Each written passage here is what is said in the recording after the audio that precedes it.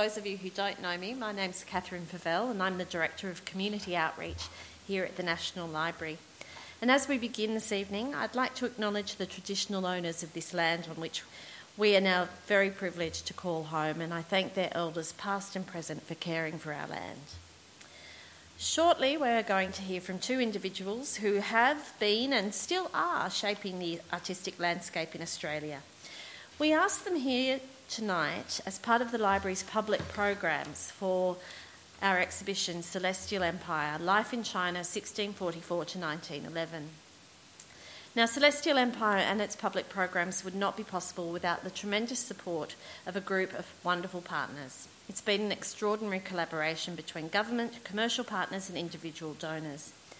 First and foremost, I thank the National Library of China for sharing its extraordinary collection with us and with all of you. And I hope tonight that you'll take the opportunity to see the exhibition, perhaps again for many of you. I know at least Roger in the audience has probably seen it 100 times by now, but you can never get enough of it. I thank our partners Shell in Australia, Seven Network, Wanda One Proprietary Limited, Optus Singtel, Huawei, Cathay Pacific, TFE Hotels and our event partners, the ANU Centre for China in the World and Asia Society Australia for their generosity. I also thank our government partners, the Australian Government, for support through the National Collecting Institutions Touring Outreach Program and the Australia-China Council, and the ACT Government through Visit Canberra. But most importantly, I thank all of you for joining us this afternoon to hear from Tianli Zhu and Edmund Capon in conversation. Born in Beijing in the midst of the Cultural Revolution, Tianli grew up with her grandparents, and they were her first introduction to an artistic life. Her grandmother taught her sewing and paper cutting, and she learned calligraphy from her grandfather. Her work today draws on these folk art skills, juxtaposing the traditional with contemporary themes. And since moving to Australia in 1988, Tianli has displayed her work in both solo and group exhibitions around the country and in China, and now on the front of the National Library through Enlighten. For many of you, Edmund needs absolutely no introduction. It's widely acknowledged that in over 30 years as Director of the Art Gallery of New South Wales, he was responsible for its transformation from small-town institution into a world-class gallery, showcasing the best of Australian and international art. His particular interests have long lain with China. Inspired in his youth, he achieved a Master of Philosophy in Chinese Art and Archaeology from London University's School of Oriental and African Studies. He began his career in the textiles branch at the Victoria and Albert Museum, later moving to become assistant keeper in the Far Eastern section. During this time, he undertook 3 cultural tours of China. Edmund arrived in Australia in 1888. We can wish. And the rest, as they say, is history. He oversaw many of the most important exhibitions of Asian art seen in Australia, including the 1983 blockbuster, The Entombed Warriors. As it turns out, Tianli and Edmund are no strangers. Tianli was a finalist in last year's Archibald Prize for her stunning portrait of Edmund in situ at the Art Gallery of New South Wales. I suspect that the time they spent together during the creation of that portrait would have encouraged some fascinating conversations, and I'm hoping that tonight we will get a little glimpse of the discussions that they shared during that process. We will have time for some questions, so save them up, and I hope that you will have a wonderful, wonderful evening. Please join me in welcoming Tianli Zhu and Edmund Capon.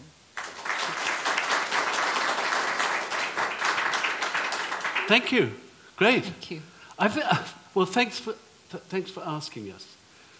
Actually, we didn't have serious discussions doing the painting of that portrait, but we did get up to a lot of mischief, which is probably a lot more fun. However, I tell you what, the first thing I was really taken with going round the show, which I've now seen twice, was I had absolutely no idea what a wealth of material resided in this institution. It's some absolutely amazing documentation down there I had absolutely no idea about. And I was asking where, who and when it was all collected. So I've got some questions for you later anyway. Anyway, the point of it, the discussion, what are we going to talk about? What's the issue that we really want to address? And I'm just going to read something because I've written it, and then we can chat. It is that in spite of China's turbulent history over the last 200 years, essentially that's the era of the Manchu reign, which is the Qing dynasty, which is the subject of the exhibition, China remains as firmly identified and identifiable as ever. And during those past 2 centuries or so, China has witnessed and experienced the most extraordinary change. And above all, pressures from the outside world, as the West sought to exploit the potential of the Middle Kingdom. From the heights of power and confidence that were achieved in the early years of the Qianlong era towards the middle of the 18th century, as you know, the time that I came to Australia, those pressures gradually exploited the inevitable weaknesses of a closed and increasingly corrupt administration. The journey to the eventual collapse in 1911 of the dynastic system that had, in essence, been in existence for 2 millennia, certainly since Qin Shi Huang's time in unification, were the most dramatic in China's historical evolution over 7,000 years. Now, the other thing I want to make a point about is that in spite of all those changes and all that sort of intensity of evolution, China's cultural evolution over 7,000 years or more is essentially intact. The claim is often made, particularly by China, that, whereas the great civilizations that define the Western world, whether they be in Mesopotamia, Greece, Egypt, Rome, have essentially disappeared. China's continues. What we see in Chinese art today is the natural inheritor of what was happening in the material culture of, and indeed the ideological culture of China 7,000 years ago. So in spite of all that turmoil, her cultural identity and sensibilities have survived. And today they flourish, I think, stronger than ever in a very different world to that of the mysterious and secluded one of the Manchu dynasty. Today, China plays a huge and dynamic role in the global politics, economics, business, etc., etc. We all know that. I was listening today when they were going on about selling Darwin Harbour to the Chinese. I thought we should sell Tasmania to the Chinese as well. They might buy Canberra if you don't watch out. And whilst Chinese artists are increasingly visible in the world and increasingly active in art practices and communities around the world, I believe the fabric of Chinese thought and sensibilities remain a sustaining and guiding characteristic of their cultural and creative psyche. I remember my first visit to China, which was in September and October 1972. So it was sort of vaguely towards the fag end of the Cultural Revolution. And, the idea of art and culture was completely off the agenda. There was absolutely nothing. The only remotely activity in the visual arts was what they call the Huixian peasant painters, these little sort of Soviet style of paintings. But museums were closed, galleries were closed, universities were closed, everything was closed except communes and cadre camps. So I spent 5 weeks discussing everything from Marx, Engels, Lenin, Stalin and Mao.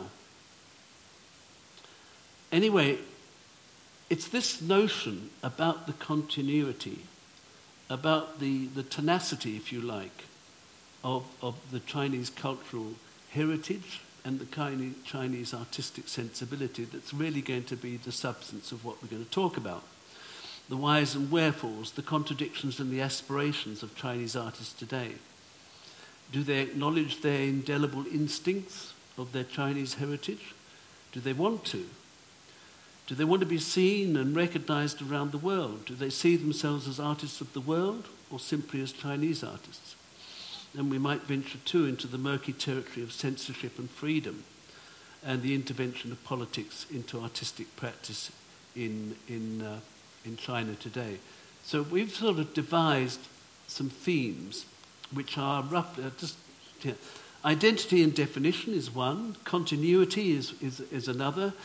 The continuity, the threads of ideological and spiritual notions and ideas and values, nature and the landscape, and then of the contemporary diaspora of Chinese activities and artists. So I think we're going to talk about each theme as we go along, are we? Okay. Sounds good. Have we discussed this or not? Yes, I think we have. Well, yeah, we have. Yeah. Briefly.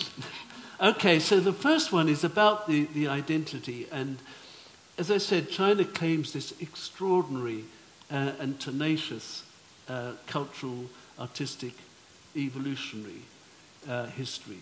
And I think it's one that they can claim with some justification.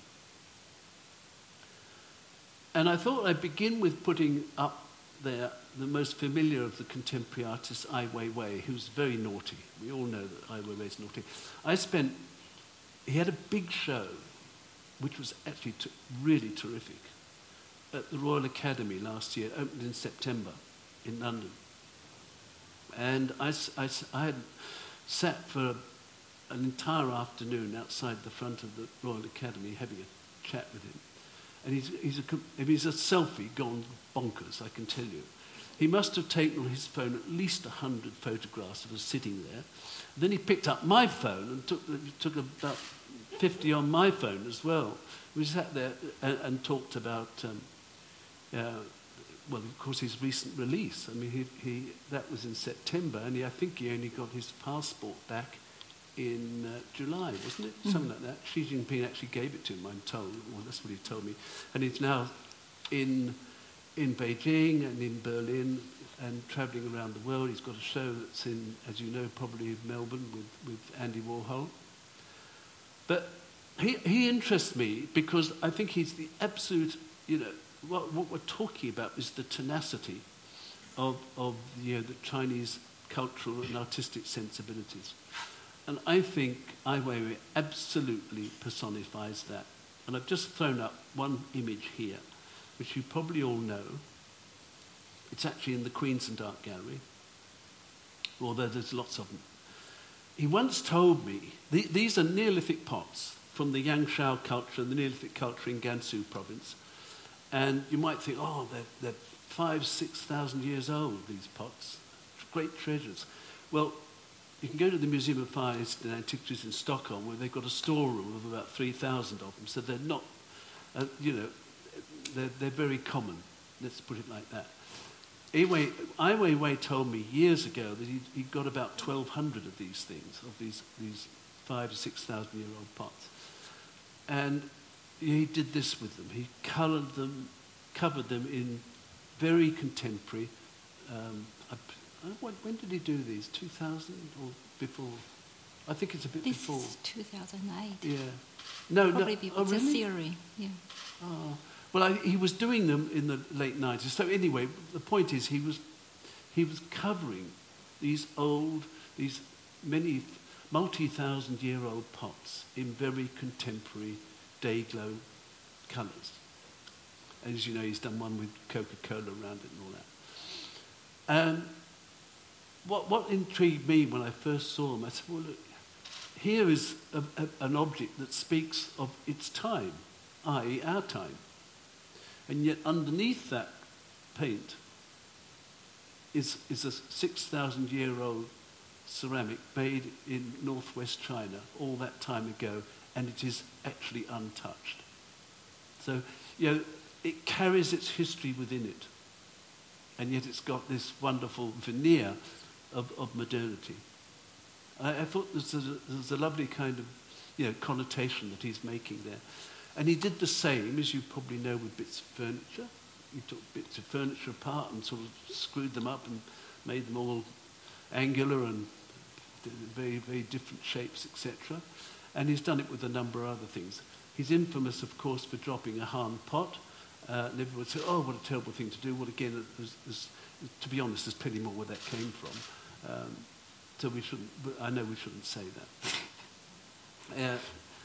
But I mean, to me, Ai Weiwei is the embodiment of this sense of fundamental continuity in the artistic and creative sensibilities. And he's still working there today, as we know, beavering away, being as mischievous as ever, and upsetting the authorities whenever he possibly can, which on the whole I think is a good thing. I think you should say something now. I agree. Tian-Yi. Okay. All right. I'll just probably... Interesting, just listen. I probably go back to, you posed the question just a little before. You were saying, do the Chinese artists simply want to be recognized as Chinese artists? And for me, if I answer your question, I would answer it, I'm Chinese and an artist. So not an adjective and a noun. I'll tell you, Yeah. You all know Tracy Moffat, don't you? Okay. Tracy sits there and she says, she's a feisty woman, she's terrific. She says, I'm an artist first and an Aboriginal second. I said, no, I good. don't put first or second equally. I'm Chinese and artist. So we are the same. That's your problem. Okay. All right. Okay. And before I start, I must review something. That when Edmund and I were talking about this conversation, I documented our conversation. In one of my emails, I wrote the word breath and thought it was breath with the E. To breathe. To breathe. And Edmund never corrected me until one day I found out the typo myself. However, Edmund was not only like the typo, but also suggested to use it as the conversation title. Ancient wisdom, modern breath. The wisdom is the knowledge. Wisdom is not knowledge that we can obtain from the library. Wisdom is obtained, of course, you need a lot of knowledge, but it's experience. Like Edmund has a wisdom. And the ancient breath without the E is important. This kind of like typo made me think that how often, very, very often, as a Chinese and an artist, that I don't even think about the Chinese tradition. However, as a consequence, it outpours spontaneously. Northern Song poet Su Shi once wrote, I do not recognize Mount Lu, the true appearance, because I am in this very mountain. 不识庐山真面目，只缘身在此山中. That's 北宋的诗人苏轼. Like many Orientalists, like what Edmund provides here is from outsider's perspective, that away from the mountain, that seeing the Chinese history in one breath, like we just heard the whole breath, that's very similar to the Buddhism and the Taoist viewpoint. And in the horizontal breath, we witnessed that he was wending through from the history back to present, that in the horizontal breath, that's the Western terms. The other reason that is being difficult for me to recognize, however, it is the fact that the Chinese tradition is fascinating to the Western world. Okay, that's my work. The Western world, the Chinese banned the Chinese tradition over time internally, made its value seemingly dull, that I do not recognize it. And also, because from age of 15, I was trained in Western classical way in fine arts and influenced by the Western literature, art, and art history. Therefore, it's very easy to overlook the inevitable influences and the nurturing that I received from Chinese tradition. Only recent years, to be honest, I re-examined my works after intuitively created them. I recognized how my art have been spreading and developing Chinese tradition pervasively, yet unintentionally. It makes perfect sense that living nearly equally number of years in China and Australia, my art inescapably carries Chinese tradition because it's embedded in my vein and out of no choice, simultaneously outpouring it to the present day in the context of contemporary art. In my view, it perhaps living in Australia, that is outside what the Chinese poet said, the Mount Lu, had made this ancient modern connection more coherent and significant. It is a similar experience to American artist Mark Tobey merged abstract expression with Chinese ink painting. While it opened a new horizon for him, he never left his Western perspective.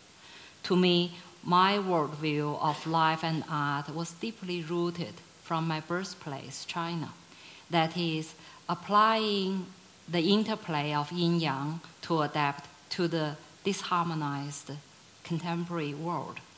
In Taoist Zhuangzi's words, I am working in two parts at once: the ancient, modern, the East and the West. As have we got onto the identity? There's one other image in this bit. Okay, that's the identity. No, not which one? Yes, it is very much. One of the we're talking about this, just going back to this sense of perpetual evolution, and how it is that China seems to have maintained its own pathway.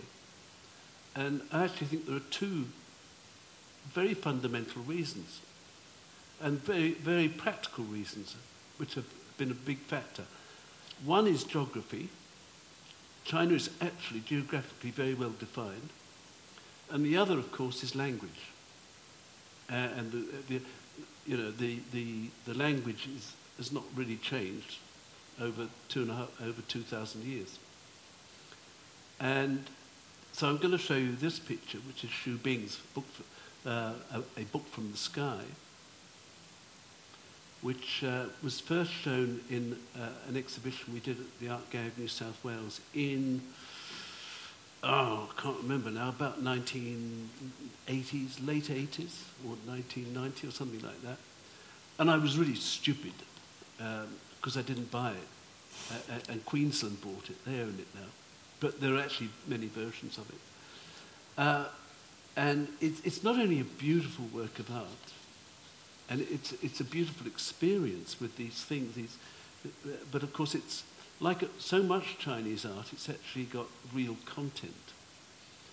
And whenever I look at that, because all the characters in that are just slightly wrong. And it's all about how misleading information can be. And of course it's a very pertinent and topical political observation.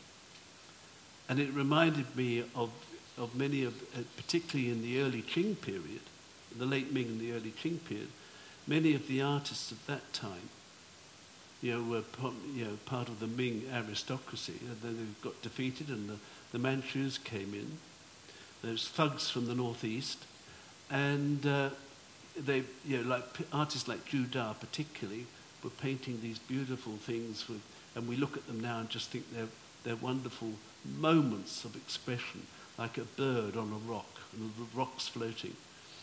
But of course there's all kinds of political connotations about instability and about uncertainty because of the political... It was a comment on the political condition in the same way that this is.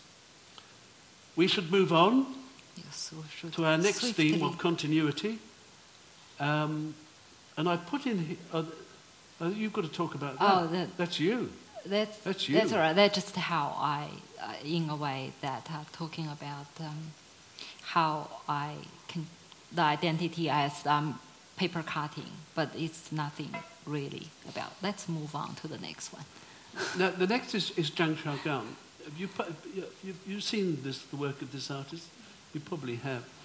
Very, very distinctive. I mean, obviously, again, it's very, again, very political. They're all called bloodlines, so it's all about the tracing your ancestry, etc. And there's something rather stark about the imagery of his work. In a way, it's very contemporary. The work is contemporary in the sense that it's got a contemporary gloss. It's got a modern gloss. You look at it, you say, "Oh, that's a modern painting," which of course it is. But my feeling about it is that the texture of it, and in a sense even the message of empathy within it, is very much part of a continuing Chinese tradition and a continuing Chinese aesthetic as well. Even though painting in China, like calligraphy and painting are indivisible. And in fact, in the Chinese tradition, as I'm sure you probably know, that the three perfections of painting, poetry and calligraphy. Calligraphy is deemed to be the highest of all arts because it contains both meaning and definition, spirit and meaning. And I find even in a painting like this, I can see and sense, that quality of continuity, that same empathy for even though the materials are different, the use of shading and volume and expression of volume is different. To me, it is nonetheless a natural inheritance of the Chinese tradition of the Song. When I look at that, I think of the softness of a southern Song landscape painting by Mi Fei or somebody like that. It's a long bow, perhaps, but to me, this is in essence the consequence of that eternal journey of continuity. Yeah, can I just go back to this one? I have to talk about this one. Thinking of you talking about the calligraphy. This is me. If you can think of cutting using knife as a brush, okay. So the way it's going back to the identity now. Is for the way I dealing with the identity of Chinese tradition comes through the metaphor and the idioms of my art. In my art, I narrate Chinese myth, folklore, or folklore-like story and childhood memories to unpack the hidden meaning of the idioms. The latter are highly relevant, especially progressing ways addressing ills of the modern society. The reason that I constantly drawing back to the folklore is because they are my personal experiences. And secondly, the resources can never be used up. For example, the distinguished cutout form and animation style was influenced by my early 1980s experience with a Shanxi paper cut artist and the folk theater, which are embedded with the profound belief from Chinese culture and yin-yang. The traditional Chinese paper cuts can be compared as primitive art, an inexpensive act of cutting palm-size red paper.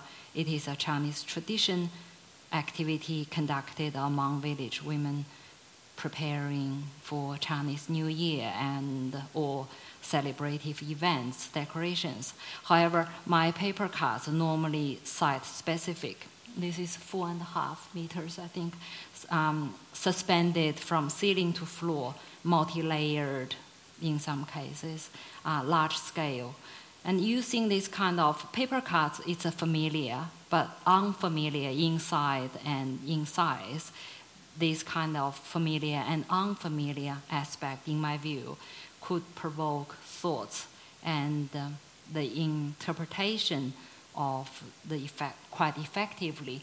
And that's cannot be separated. I was talking, as Edmund's talking about continuity. And I think continuity is the most fundamental theory in Taoism. One way to achieve that for me is to extend the philosophy and the methodology through my art practice. This work, because I'm a multimedia artist, so my art is more for the crossing discipline. It engages handmade with technology, the cinematic aspect similar to shadow puppets, which is originated from the Han Dynasty, but it's also in line with the practice of the South American artist William Kentridge. A method of transforming life forms enable me to, using small two-dimensional paper cuts, to create and manipulate moving images in order to narrate stories that are similarly ancient yet timeless. Indeed, the folk tale-like story comments on current social conflicts. What I was seeking is to outcome the boundaries of the traditional two-dimensional undurable paper cuts to a three-dimensional paperless and durable work. Such attempt aimed to preserve a lost craftsmanship by making it possible to prevent the disappearance and sustain the richness of the ancient culture. Are we moving on to the next one? Yeah, that's a bit frightening, isn't it? That's in the White Rabbit collection, Zanshin. He's we're talking now about the next of our sort of broad themes, which is the sort of the spiritual and ideological threads that still continue, and this is an artist who was born in Mongolia, and I think he lives in Beijing now, doesn't he? Yeah, but he's fascinated with shamanistic rites, and this is the source of the inspiration for most of his work. And again, it comes back to this point about these threads, these sort of natural instincts which are so indelibly inscribed into the soul and the spirit of the creative soul and the spirit of Chinese artists, wherever they happen to be. And I was intrigued by this because when I did a show for White Rabbit, I put this in, and I asked some questions indirectly of the artist, because he didn't come out, but about his interest in these old shamanistic traditions, mainly from northwest China, but also about other things. And he said, yes, I read. I studied the Confucian texts. I studied the Zhuangzi. I studied all these things, and somehow I was quite intrigued by the fact that here was an artist very much of our time, with all this sort of angst and issues, and yet his mind, his soul, and creative spirit was absolutely driven by the ideological and spiritual sensibilities that were deeply enshrined in his imagination. And so, again, I remember talking to Ai Weiwei too about that, because he loves Taoism, of course, as we all do. Yeah, you mentioned it. Have anybody read a book of essays by Pierre Ryckmans? The Hall of Uselessness, which is the most. It's got all his other wonderful essays in about French literature and about all kinds of things, Catholicism, and but there's a number of essays about China which are absolutely brilliant. But what I really liked about it was the title, because the title is taken from a line at the end of the 4th chapter of the Zhuangzi, which was written in the late 4th century BC, which simply states that everybody knows the value of what is useful. Nobody understands the value of what is useless. And I thought, to me, that's a line that we should never forget. Because I was doing a talk about architecture the other day, and I said, you realise it's the useless things that turn a building into a piece of architecture. It's the useless things, the non-functional things, which add that value. And I was talking to Ai Weiwei about, because he was actually quite interested in Taoism and less so in Confucianism, but certainly in this kind of this hard to define spirit, the tenacity, in a sense, of the abstract in the imagination. Now, you're going to show another picture? Yeah, I was just saying, Ai Weiwei would never like Confucianism at No, all, no, no, because no, the number absolutely, one thing no, is no. obey. And do you think he would do anything near that? Confucianism is Very all about doubtful. hierarchy. That's right. Ritual and hierarchy. Well, his family was from there, but he denied. He chose to deny the authority and take a different part. But he makes... Yeah.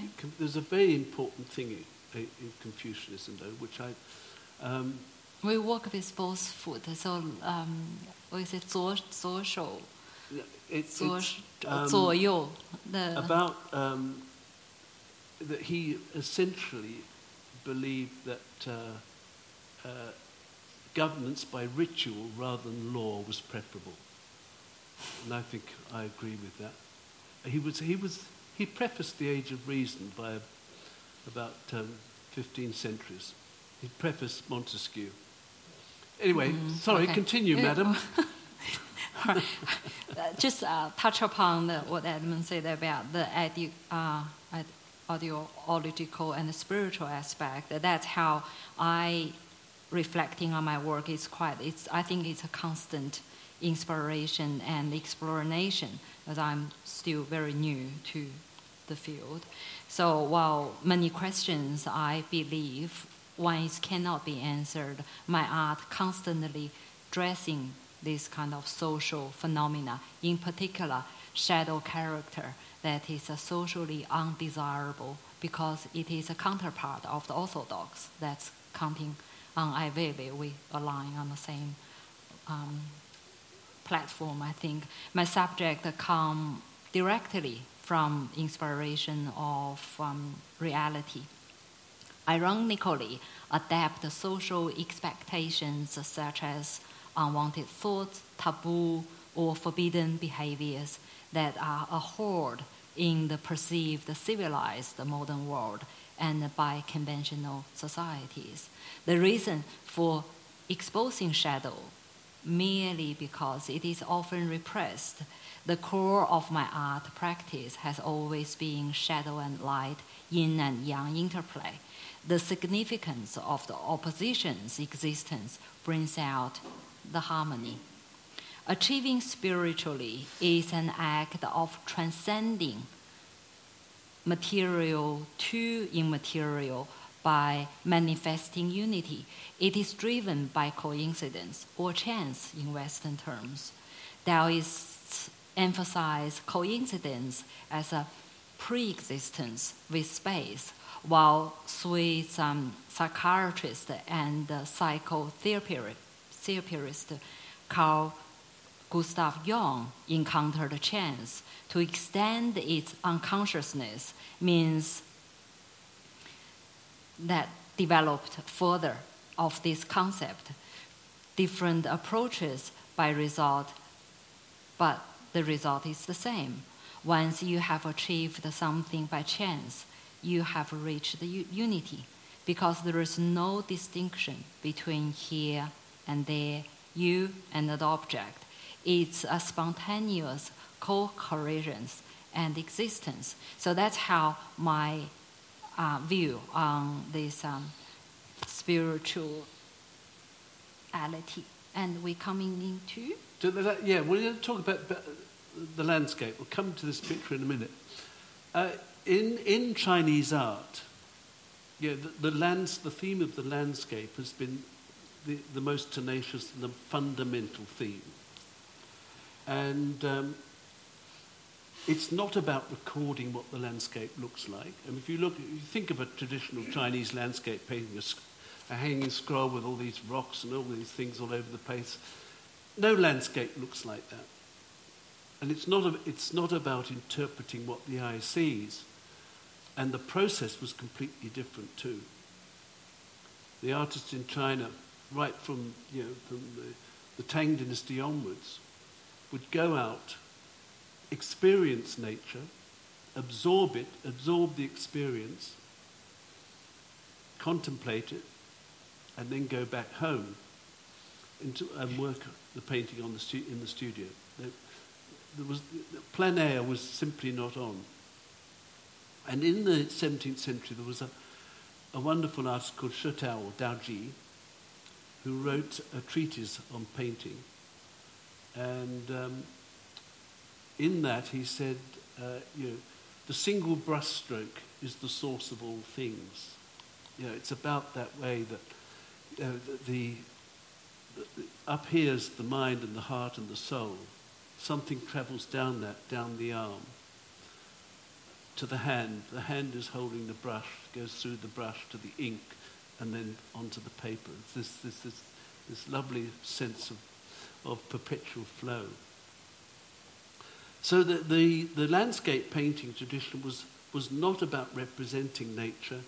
It was about exploring man's relationship with nature. That was the fundamental purpose of Chinese painting. And it's worth just touching on something else here in this context, which is the notion of art for art's sake, which we hold so dear in Western traditions, is actually unfamiliar in Chinese art. All Chinese art has a meaning, it all has a purpose. This notion of just making a painting and framing it, putting it up on the wall. It's not. Paintings are not hung on the walls. They're taken out and read, rolled up and put away. So the whole experience is completely different. It is very much about recording a much more an intellectual idea as opposed to merely a visual idea. And what's interested me, and I put this up because it's a very different thing. This is Jun Chen, a Chinese artist, but living in Australia. And you might know his work. He's sort of he showed with Ray Hughes a lot. And what interests me about his work is that he's defiantly, determinedly taking the oil, the brush, and the canvas. He's very strongly and very deliberately taking the Western technique and the Western medium. And yet, every time I look at those paintings, I say, oh my God, that's a Chinese... That's done by a Chinese artist.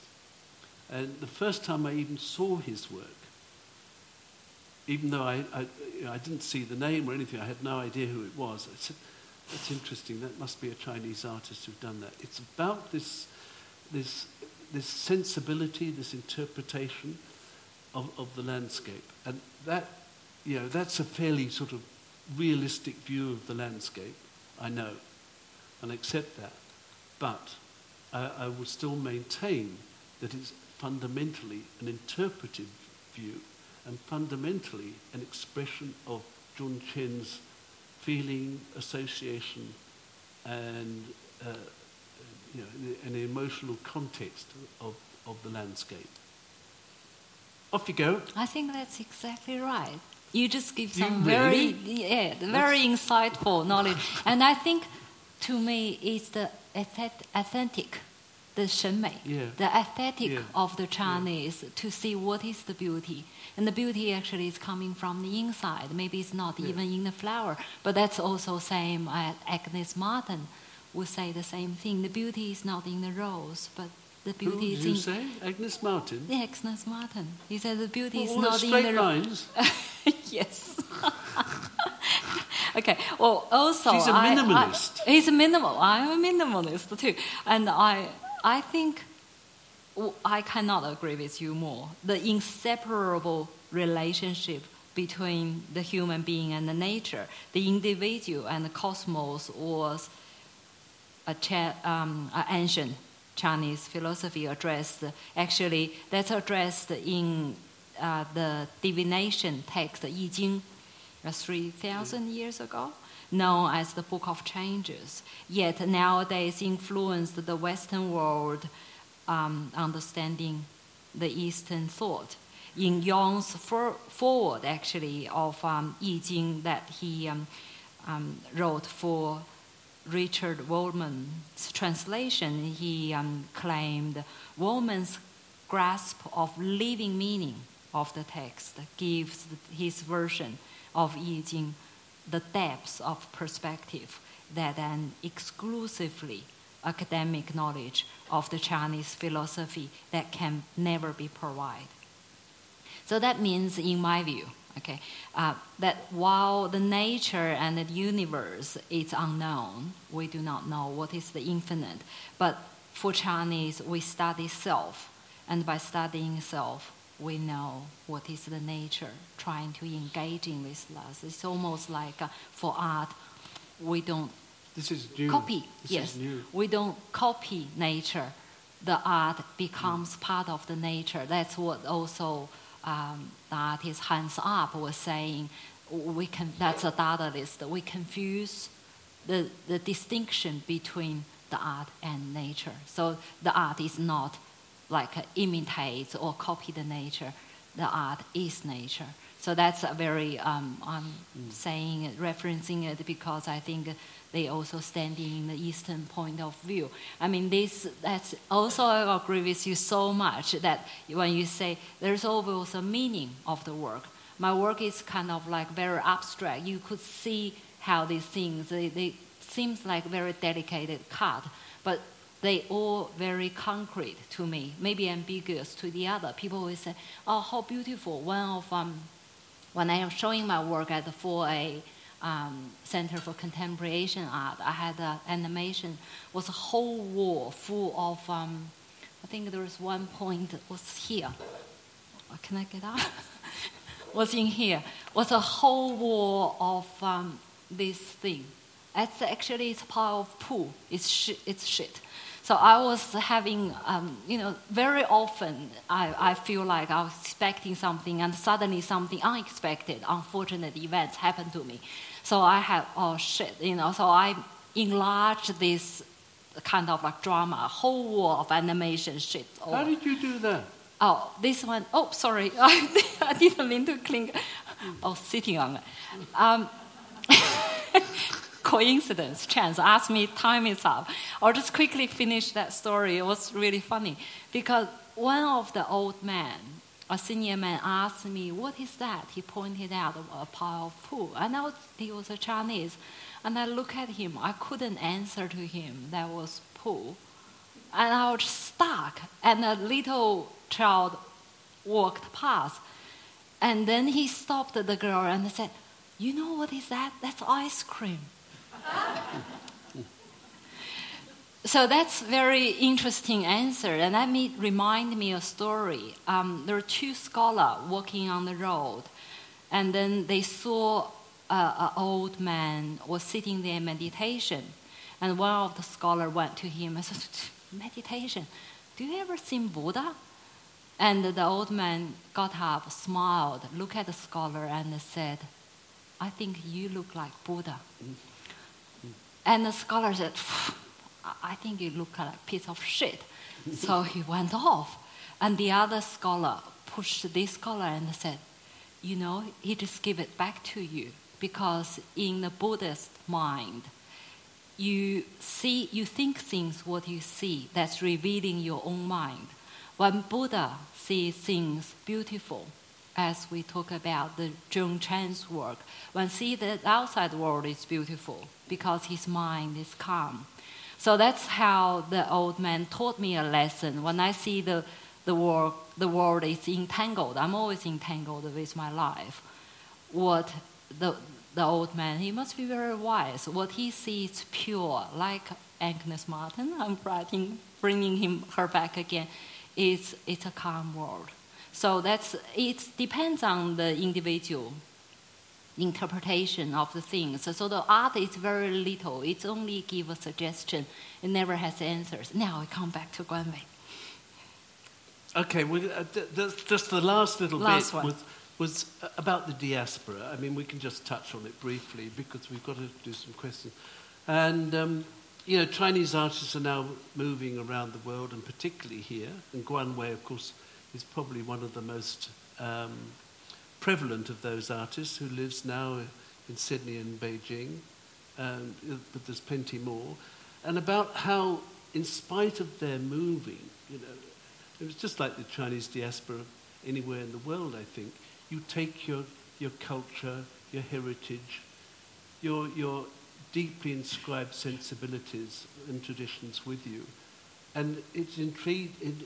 I think Guan Wei is a very good example of an artist who's managed to find his feet both in Australia and in China, and somehow create a visual language that speaks to both worlds.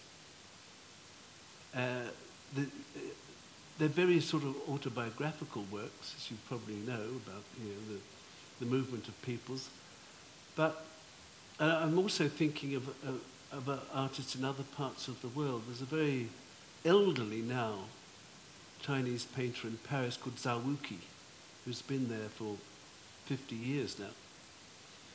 And if you looked at your landscape before, it's actually very like Zhao Wuqi's work in some ways. It's about the instinctive brushwork. It's about the fluency. It's about the honesty of that pure expression. And it's another interpretation of the diaspora. And it's exactly what Tianli is now doing. Working here in an environment which is now a very cosmopolitan one, but without any sense of prejudice or any sense of abandonment of your own traditions, and yet translating and transforming them into something that speaks to us in our world today. That is a lovely painting of a terrible subject. As I said, I was trained in the classical way, visual art. So when I had the opportunity to paint Edmund, what can you do? You take the opportunity. But I did say to Edmund, I haven't done painting for many years because I've been doing cutouts and the projections, animations of that. But you don't lose such opportunity when you have something. The reason I want to end my notes on this last year's archipelago painting of Edmund, because I think it could be seen as a visual dialogue that responding to the 5 themes we talked about. We touched upon the light and shadow, the minimal, and the infinite, absent and present. Not only resonate with the law of nature, but also reveals the Chinese tradition continue encountering the Western world in the contemporary sense, I think. So Twombly. it's Twombly. I love Twombly. I love Twombly. The story, I'll just go. These 3. Has anybody actually seen these triptych of which are fabulous? I mean, I first saw them in 1999. There was a show at the National Gallery in London, which was a really interesting notion. They'd asked 12 artists from around the world to respond to their favourite painting. And Twombly, his favourite painting was Turner and the Fighting Temeraire. So he created these pictures. That's where I saw them. And in 2003, I'd met Twombly somewhere. At an al fresco picnic in Tuscany, of course. I loved his work anyway. And I've suddenly thought, I think those paintings are so wonderful. And I contacted Gagosian, his dealer, in about 2003 or something. And then I rang Twombly, who has lived in Italy since the 50s. And he said, yeah, they're still in store in London. So I brought them out to Sydney, hung them in the old courts of the gallery, and I had to sort of, in the hope that I could raise the $2.5 million for the 3 pictures. Couldn't give it, nobody could, not the slightest interest.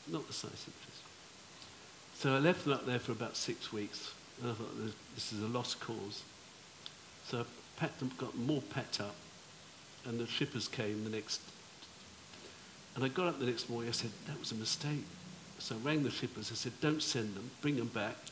They came back, I hung them again, and literally within a month we'd raised the money. It was very odd, but I had 3 absolute wonderful friends and eccentrics who were dead against it. Geoffrey Smart, Margaret Olley and Barry Humphries. The Geoffrey Smart story is a long and complicated one because they go back a long way, a couple of old queens. Ollie didn't like them at all. She said, oh, Edmund, do you really want to buy those wobblies? I might keep on calling my wobblies. And Barry Humphries didn't like them. And Barry actually wrote a little poem that he published in The Spectator in London. And he said, Edmund's friend, Mr. Twombly, the artist who cannot draw. And on that note, we should finish. Okay. Thank you. Thanks for your patience.